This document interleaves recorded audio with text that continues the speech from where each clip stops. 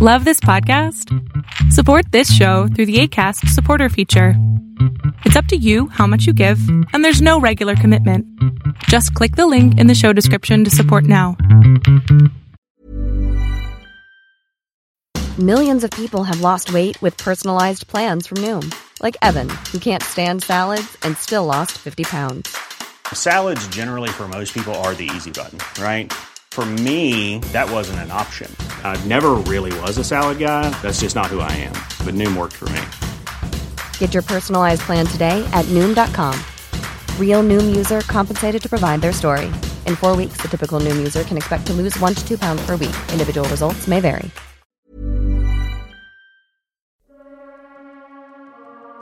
There they sit at the bottom of the ocean floor, glimmering in the moonlight, inside a dream so real, awake feels fake.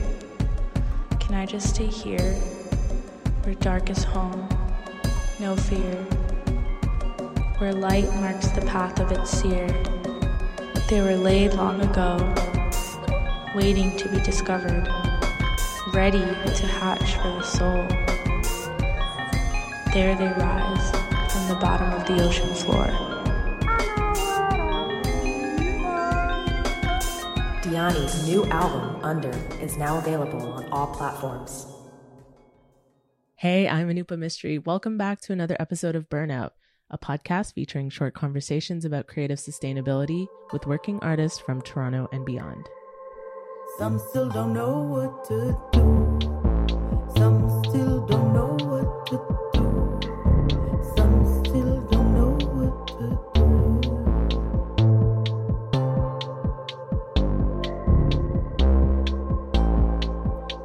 Dog being way out, dog being The late jazz and literary critic Albert Murray wrote about the blues as an Indigenous American tradition of resilience, an active and ongoing process or mode of confrontation and improvisation. Resilience is the blues. The blues is resilience. In this conversation with Sait, who you might also remember as Saida Baba Taliba, we talk about the blues as a kind of grounding in ancestry, self-identification, and, resilience. Please also be forewarned that this was one of my first attempts at doing the Zoom podcast thing. So the sound isn't the best, but still, it is one of my favorite conversations. There's that deep Toronto music and nightlife backstory that you know I love, but also Sait and I talk about being band nerds and our love of tarot. We also talk about her mom. Sait's mom is the late, great singer Salome Bay, who performed together with her siblings throughout the 1950s and 60s as Andy Bay and the Bay Sisters. Sait spent quite a bit of time speaking about her mother and her mother's legacy, and just weeks after this conversation, Salome Bay passed away. So before we get to it, let's take a moment to sit with the blues vibrations of Salome Bay.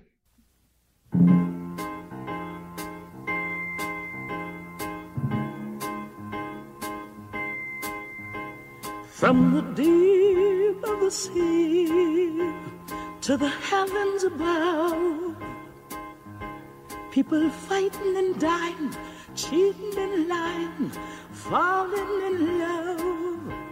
It's like they say,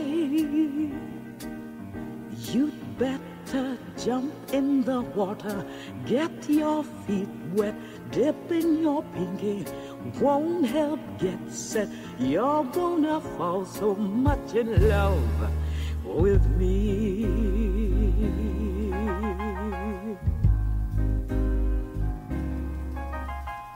At the end of the year, when the snow starts to fall, and we're east of the wind, and west of the cold, and south of them all, you need someone to hold you. Running away won't help you know how I'm gonna chase and catch you somehow. You're gonna fall so much in love with me. So my name is Sate. I identify as a creator, a performer, a vessel. What I do is sing, and I act, and I dance, and I write. You tarot, you read tarot cards? Yes, I'm into astrology, numerology, all things stars and planetary and earthly. You went to a performing arts high school. Yeah. I was a dancer in school, so that I was dance major. I actually didn't. The only music that I studied in school was I was playing the tuba. I always wanted to be that girl, that person that was like, there are no Black women playing tuba, so I want to be that person. Right. I ended up playing the tenor sax. That is a heavy ass instrument for like a small, like a, about to approach puberty child to be carrying around. Yeah. Same with tuba. Yes, exactly. Why the fuck would you pick tuba? I was living downtown and taking the subway all the way to North York with a tuba because I wanted to be the Black girl playing tuba, and I was always the only one. There was never anyone. I would be curious if there's like a life lesson you've learned from your time as a tuba player. Like, what lessons does a tuba carry that stay with you? I mean, I have a tuba in my studio. I'm looking at it right now. When I started doing actually the phone demos, when I created my band, I had a vision to create a soul orchestra. I called it the Rockestra, soul rockestra. So instead of bass, I had tuba. Instead of guitar, I had cello and viola. And I was just wanting to play with textures and sound. It was one of the instruments that really taught me how to support, how to hold space. And I mean, the next space where I was taught how to hold space was singing background vocals. Knowing where to fit in, but still holding it down. Tuba holds it down. That's what a tuba is. A tuba holds it down. Yeah. When you go and listen to a drum line or the tuba is the bass along with the drum. So it's drum and bass. That's what holds it down. It's never been a question. I've never been asked that. Well, I don't know. Like, maybe you don't. I've never been interviewed by someone who's like wounded by having to carry a tenor sax around as a child. I'm like, there's got to be a lesson in this suffering. Oh my goodness. I was singing backgrounds on Canadian Idol for 3 years. So got to sing backgrounds for like Enrique Iglesias and Roger Hodgson from Supertramp and Dennis DeYoung from Styx and Tom Jones and Paul Anka and like all kinds of like Anne Murray and all kinds of very interesting different folks. Angelique Kidjo. Oh, amazing. One that happened out of like, what? And she's, oh my God, incredible. Whew. And then, like a lot of hip hop people like Socrates and Choclair and oh gosh. Yeah, I've sang on a few albums. All of the names you listed was like the biggest flex ever. Like Anne Murray and Choclair. Right. Oh, and Maestro. Actually, Maestro Fresh West, a lot.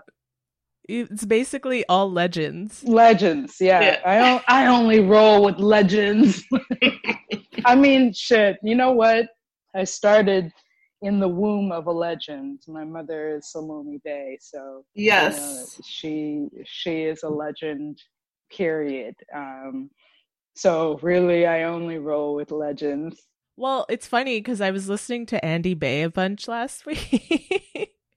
There was something else going on there, and I was like doing a million other things, and I was like, what am I trying? What is the message here? I don't know. Is it the music? What's going on?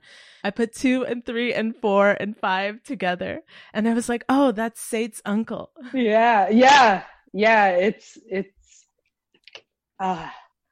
I'm constantly in awe of my family, like of my uncle and my mother and my aunt, because they had a group together called Andy Bay and the Bay Sisters. I had a conversation with one of their managers. Mm-hmm. He's 94 years old. He's still like, dude is still kicking it and sharp. Like knowing how incredible they are and hearing the records and them moving me and being like, maybe it's a bias because it's in my blood but it's like, it sounds so good.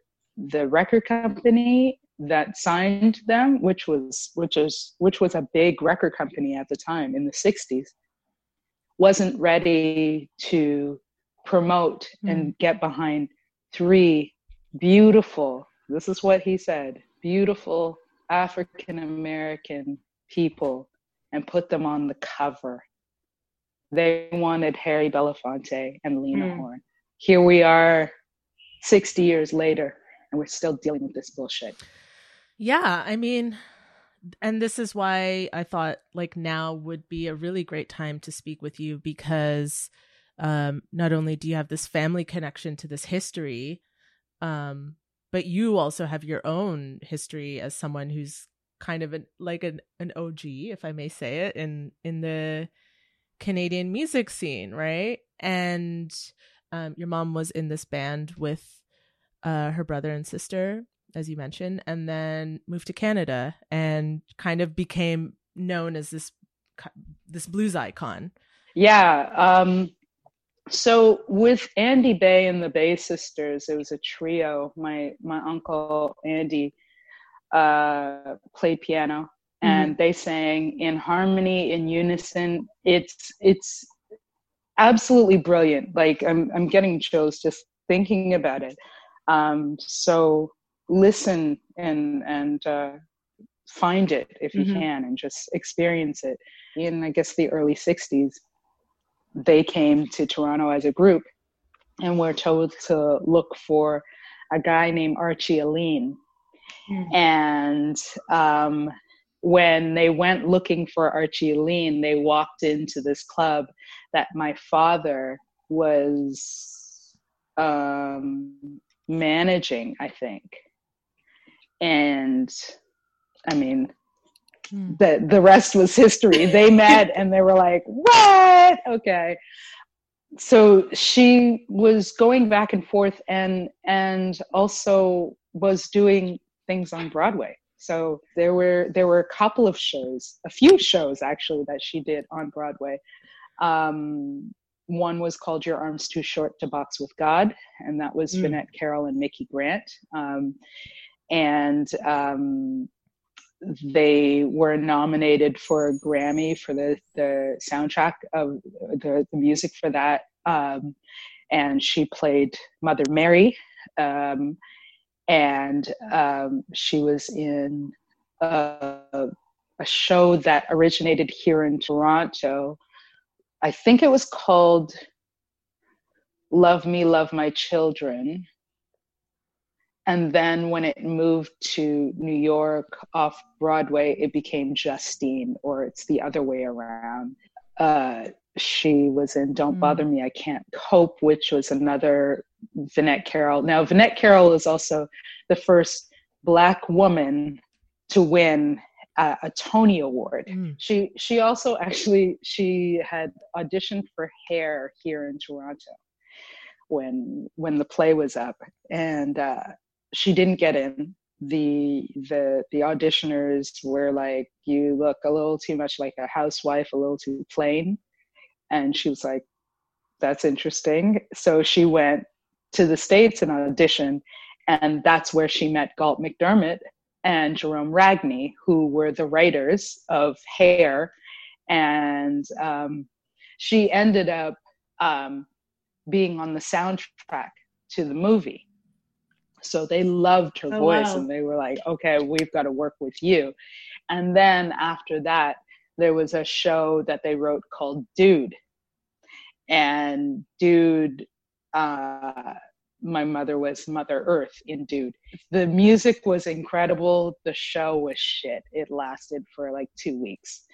But out of that, of course, they recorded the original cast recording. There's that there. Nell Carter was in that. And then because they loved my mother's voice so much, they decided to record songs from Dude with just my mother singing. And backgrounds were like Cissy Houston, Whitney Houston's mom, right? Yeah. But, you know, my mom and Cissy and Dionne Warwick and they're all from Newark, New Jersey. So people knew each other, you know. Sarah Vaughan from Newark. They knew each other. These people, you know, they run together. So that's what my mom was doing, like, I'd say 60s, 70s. Meanwhile, like, still coming back and forth to Toronto. Like, I always saw my mom as that lone Black woman on TV. She was always like in a variety show. She was in the, you know, Tyler Cranston did the specials, and my mom was there. Her and Dan Hill, or, you know, she was on CBC. They call her Canada's first lady of jazz and blues. You know, she was that person. Still writing plays, directing plays, writing plays that were very centered on blues women, the history of blues women. There's so much more of her. My mother has dementia, so there's a lot of story and history that I'm not gonna get from her. Wow. And your dad was involved in the clubs and in, you know, as a manager, and he was a promoter too. So my father, okay, yeah, and I was going to get into that, but I was like, let me finish with my mom. Yes, manager, but first and foremost, a restaurateur. Oh, okay.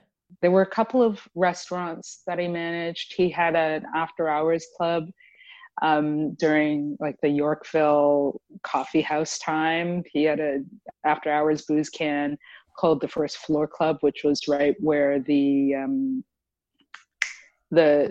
reference library is on that street.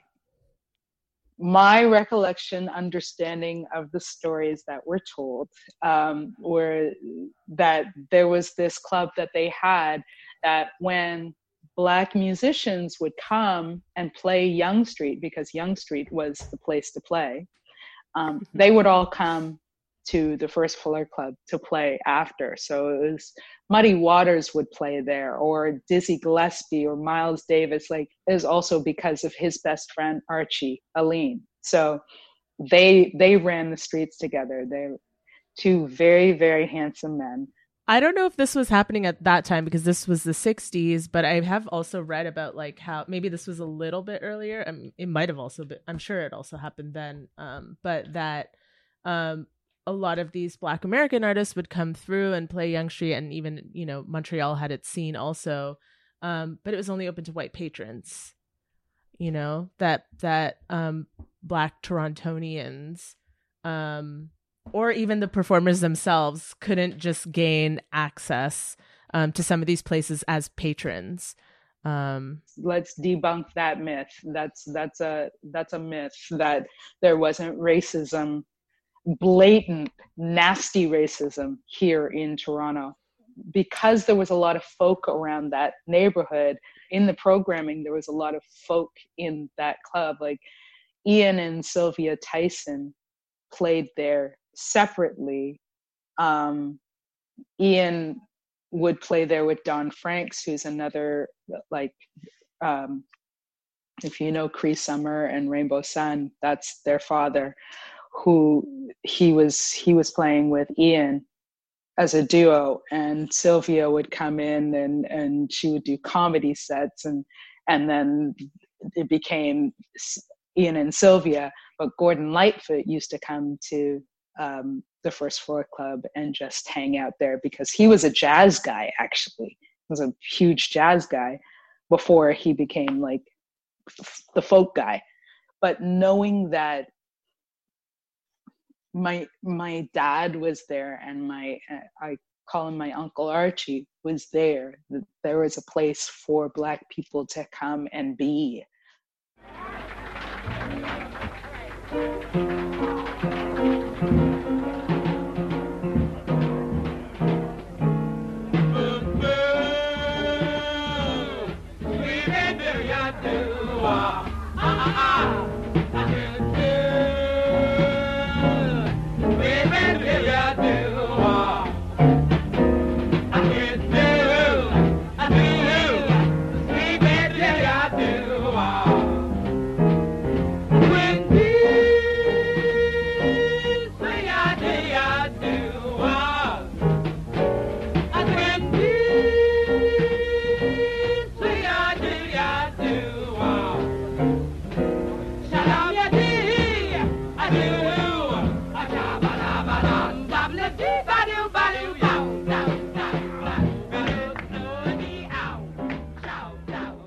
In an interview, you said that the Bay family is punk rock in their own way, and I like that. Can you talk about that? I feel like you've kind of teased at some of these things, but what do you mean by that?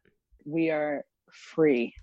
We are going against the grain, going against the rules, and punk rock is blues, is Black music anyway. So we are constantly pushing against the system, what is not in the air. We're creating that stuff, and it's still like anti-system, anti-establishment. Even though my mother said, even though people would call her Canada's first lady of jazz and blues, she's like, first of all, jazz is a feeling. It's not a genre. Just like soul, it's not a genre. Mm-hmm. You can't teach people jazz. You just know it, you know. And I would say the same thing of blues. It is, I mean, music is a feeling. We're just not trying to do it the way people tell us to do it. We're doing it the way we know how to do it, to have free will and choice, and tap into their inner self and say, I feel that. Something in me moves with that. We've now put this structure around, you're white, you're Black, you get more, you don't. This is how the system is. So we've got to keep this contained. Let's put a white face on this Black song that resonates. Yeah, we get it. Oh my God, we get it. And in the purest sense, we get it.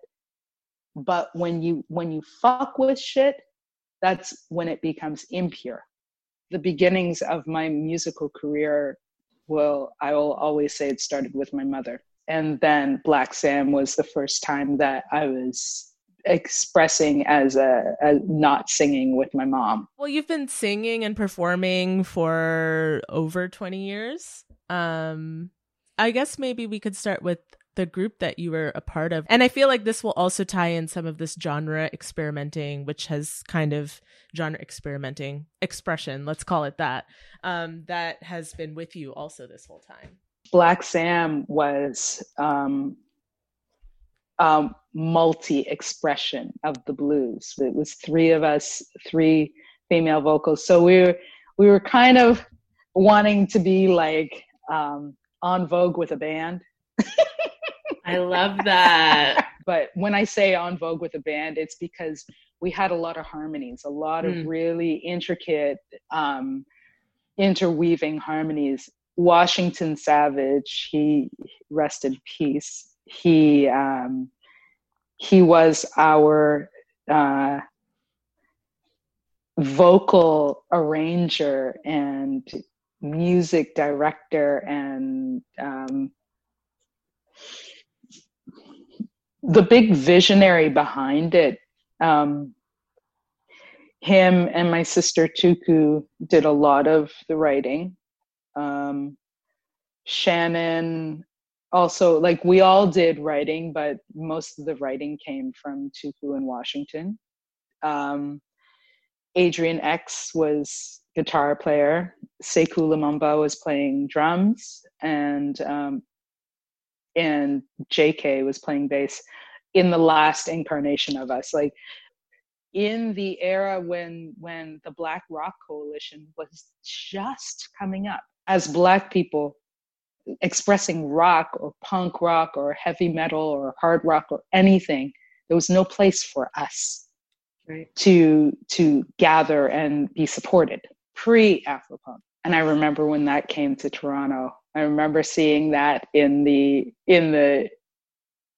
pamphlet at Planet Africa, and I was like, I have to be there.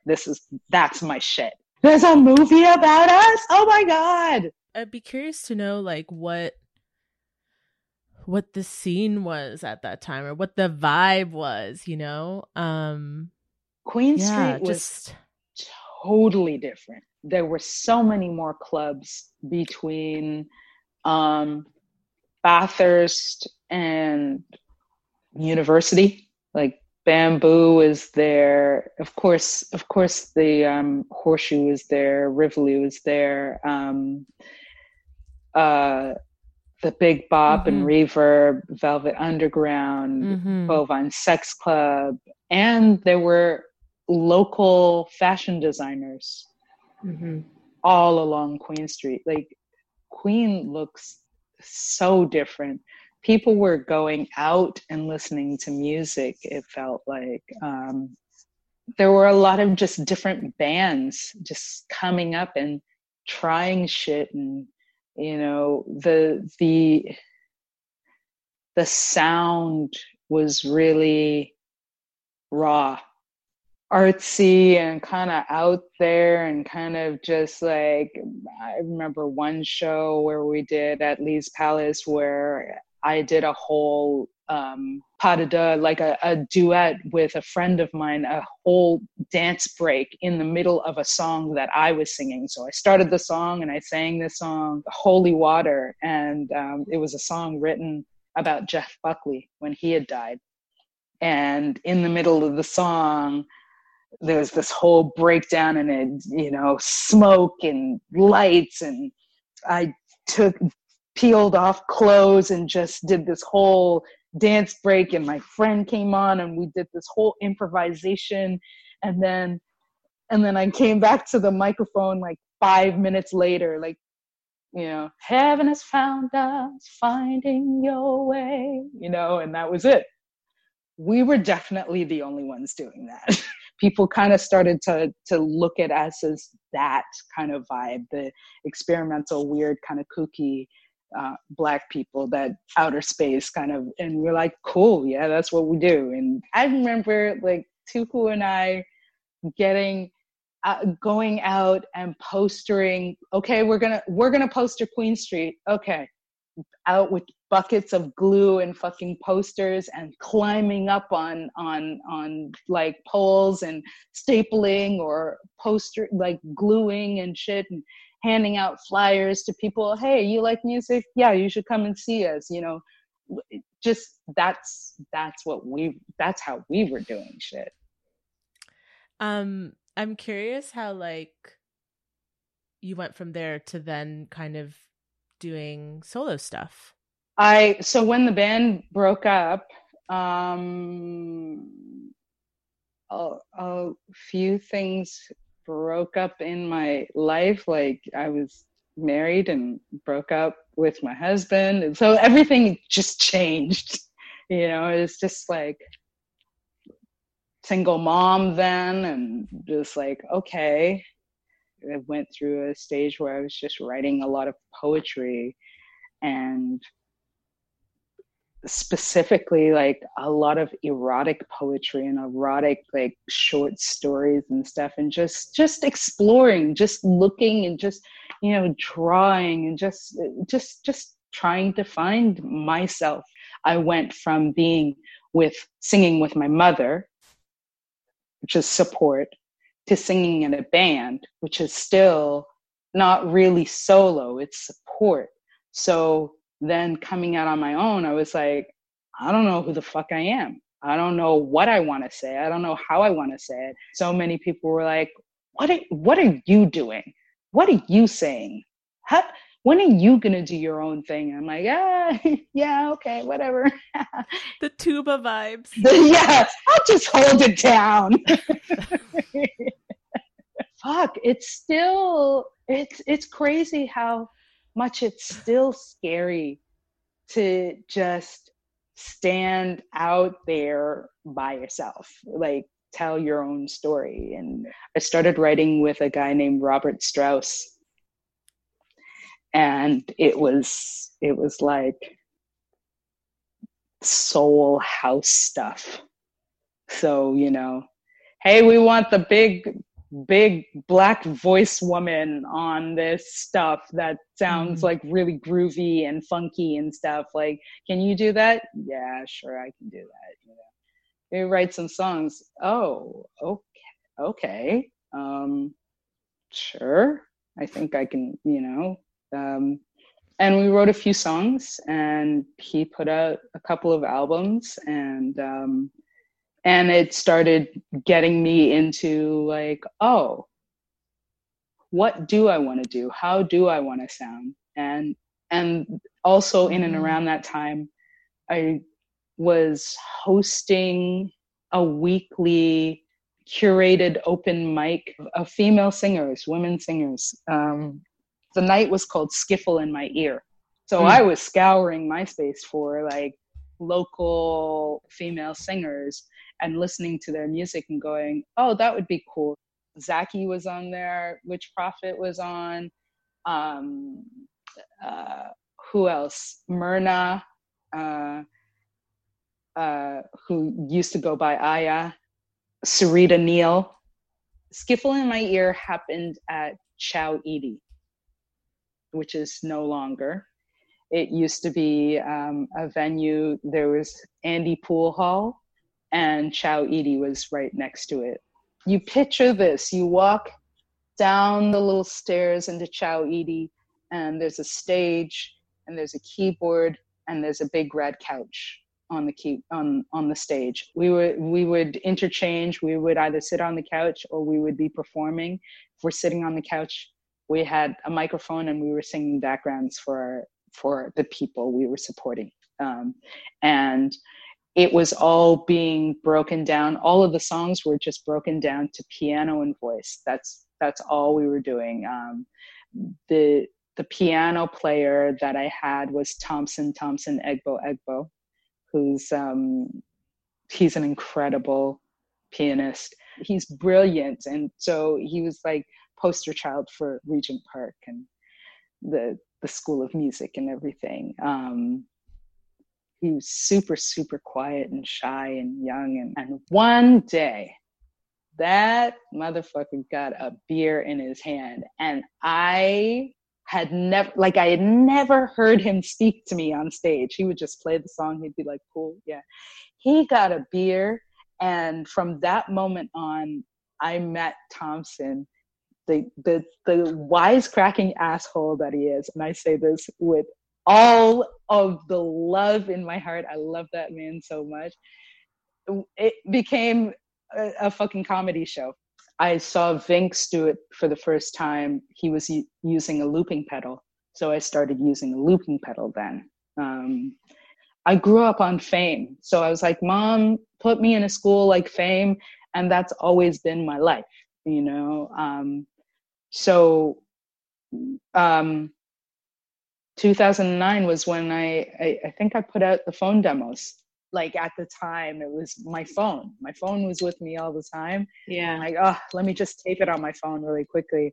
And just listening to it, it was like, oh, this is like the analog from, phonograph records. It was to capture that raw, in the moment, blues era type sound. There was no filter on it. There was no effect. It was like, that's what you got. That's what you got when Alan Lomax went out in the field and put a microphone in the midst of all these Black people singing. And then soon after, I put out Scream. So I ended up kind of producing a few songs on the album, not really intending to and not really knowing what the fuck I was doing. And I listened back and I'm like, oh God, if I could, oh God, ooh, I wish I had a producer for that, but I did the best that I could and got it out and got around to doing Red, Black, and Blue, which was another interesting journey because I crowdfunded Red, Black, and Blue through Pledge Music. And I ended up doing 3 EPs for Red, Black, and Blue, and had the people who bought them to help me in ranking or choosing the top 10 songs to go on the album. So I polled it, and that's how I put out that album. That was your first album as Sate. That was my first album as Sate.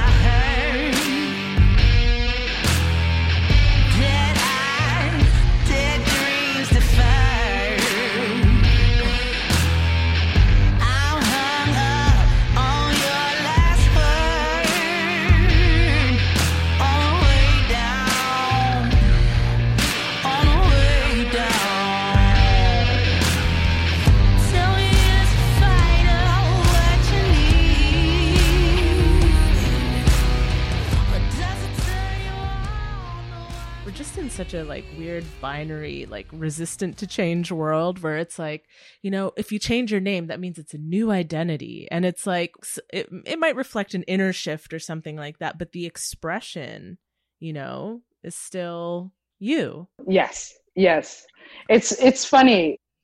I was myself resistant to stepping into Sate. I was fighting this fight of my name, Saida Baba Taliba. And people are really, really ignorant. I got messages like, you sound like you're part of the Taliban. I'm like, fuck off. Fuck off. And so I was really like, fuck you, say my name, rap it, get it on your tongue, pronounce it properly, do not be lazy. And it was just a fight. It was a fight. Not only was it my name, it was my Blackness. So when I showed up, it was like, oh, so you do soul or jazz or something? I'm like, no, rock and roll. Sate was, am I leaving the fight of Saida Baba Taliba behind? And no, because I was telling a friend of mine about the shift to Sate, and she said, oh, I see it as an acronym. I see it as Saida at the essence. And I was like, that's it. Thank you. Oh, that's beautiful. God. I take it. And that's not even what I intended at all, because Sate means to satisfy to the fullest. Mm-hmm. I haven't changed. I haven't changed the fight. In fact, it made me ground deeper in the fight and just become more me. I feel like it's I'm sorry. This happens every single time, but I always find something and I stick with it. And I'm like, it's the tuba. It's take up your full space. Actually, you know what it is? It's the Emperor. Oh, Are we going there now? I think we're going there. There's the segue. Is that your birth card? Oh no, my birth card is Justice. Ooh. I know. I don't have a relationship with that card yet. So what's your birth card? Empress. Ooh. That's a I need to learn to receive. I'm with you. we have taken a tarot course, the same tarot course. I wish I knew you were there. Shit. But now I know we can still have these conversations. But pretty incredible reimagining, or as she says, a rewilding of the tarot, and encouraging moving out of these very limiting understandings of the cards, not just asking you to buy into her interpretations, but actually really like it's kindling for a lot of your own curiosity about the cards. That's what I find. Yeah. It's so this next album that I'm working on is called The Fool. It is me, the fool, on my fool's journey. I love that card. Me too. And I'm also creating my own deck right now. Ooh. So I'm starting with just doing the major arcana right now. So working through that with Lindsay in this course is so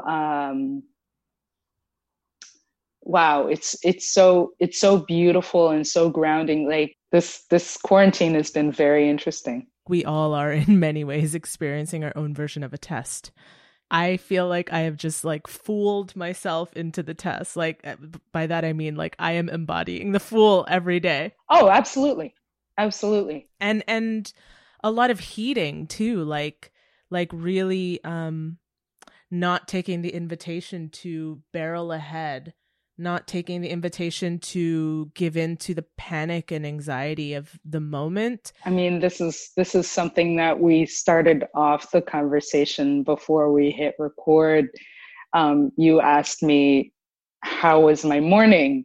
And I said, I start, for the past month, I've started my morning getting on my bike and riding to a park and sitting underneath a tree and writing in my journal and reading tarot and just listen and watch and observe outside of me and inside of me. I never allowed myself that time. I never felt that I was worthy of that time, because you have to do this, you have to make money, you have to worry about this, and here we are in this place where it is promoting fear to the nth degree, and I am not ascribing to that.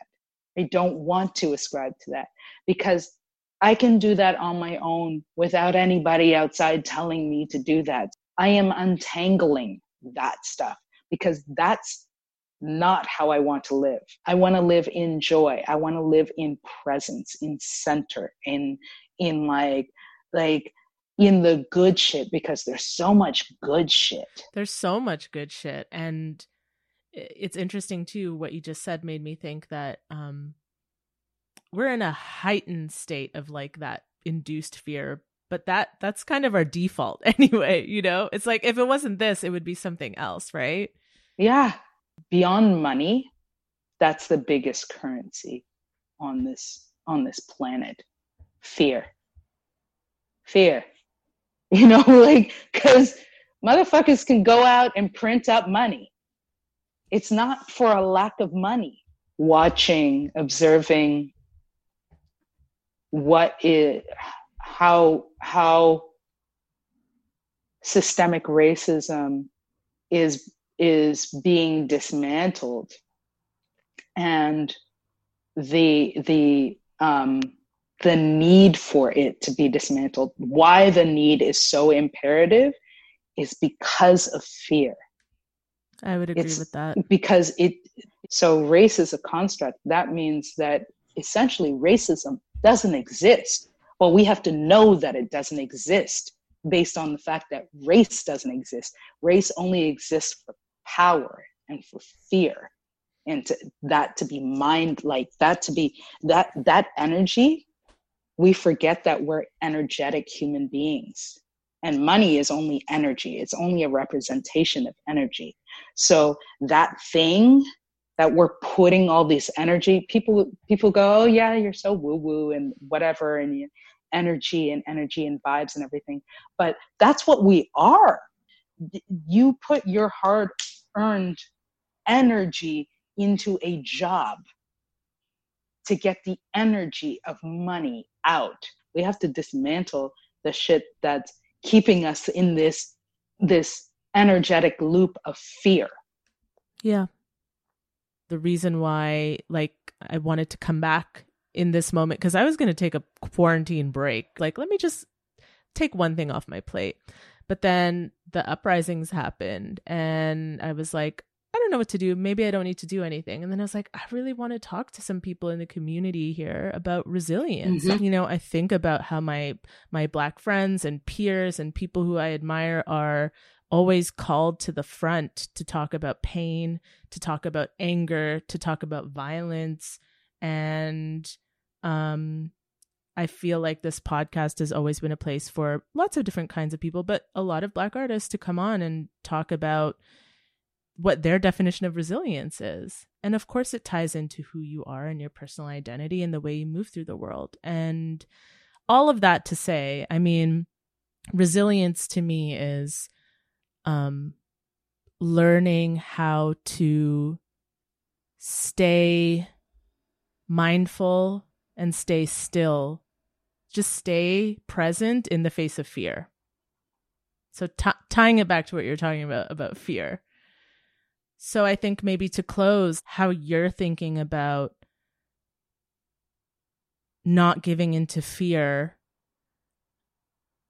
and how that connects to like your resiliency practices. Listening is a huge thing. Listening to myself and really making it a practice to show up for myself. I think that's what it is, showing up for myself. And showing up for myself means just like whatever I need. Really trusting that I know what's best for me, even in the face of like making mistakes and fucking up and offending people and hurting people intentionally or unintentionally, but to live as truthfully and as honest in this body. Because I don't know, because I've been programmed to fear. When you watch a baby learning how to walk, they just do that. That is nature. They just do it because that's the next thing that they do. If they thought the way that we think about ourselves, they would never walk or talk or eat. So it is, resiliency is being a baby. I had elders. I had people that I looked to and knew that they were the ones that, like, if I was coming up in the scene, they were the gatekeepers. They were the ones that were like, but it might have been because the fact that it was my mom that they were like, oh, we know who you are. We're watching you. But I felt like everyone was watching all the young ones coming up. And we always knew those are the people that we're looking to. Those are the people we give respect to. But I don't know that that's the same in this generation right now. I don't know that they know who their elders are, who've been like, who laid the foundation for them to be able to just be online and not have to poster and flyer and just have a viral hit. You know what I'm saying? Like, mm-hmm. Yeah, I mean, I think that has to do with industry and capital. And so people find mentors based on what can you do for me? But then what happens to the people that are not elders, that are right in the middle? Because I'm in the middle. You know,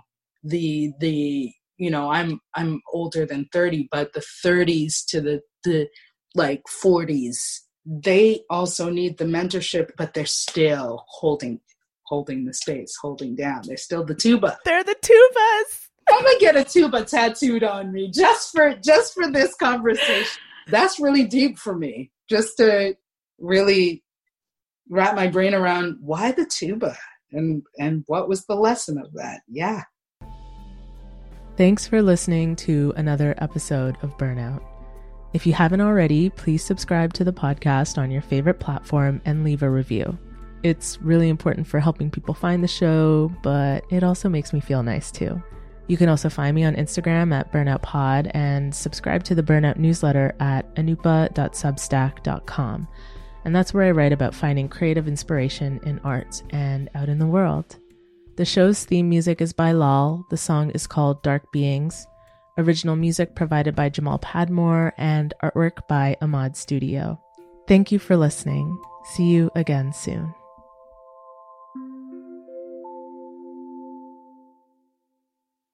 When we started this, there was about 10 tents.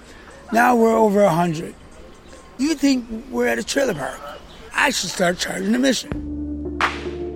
In the middle of an overdose crisis and a housing crisis, a pandemic happened. We were supposed to shelter in place, but there were outbreaks in the shelters, so a lot of people ended up pitching tents. I have 4 tents put together all in one. It looks like a condo. I have a balcony and my gazebo. And I'm Alia Pabani. We Are Not the Virus is a 4-part podcast series that takes you inside Toronto's encampments. Each episode, you'll hear from residents about the creative ways they're making a home in one of the most expensive cities in the world.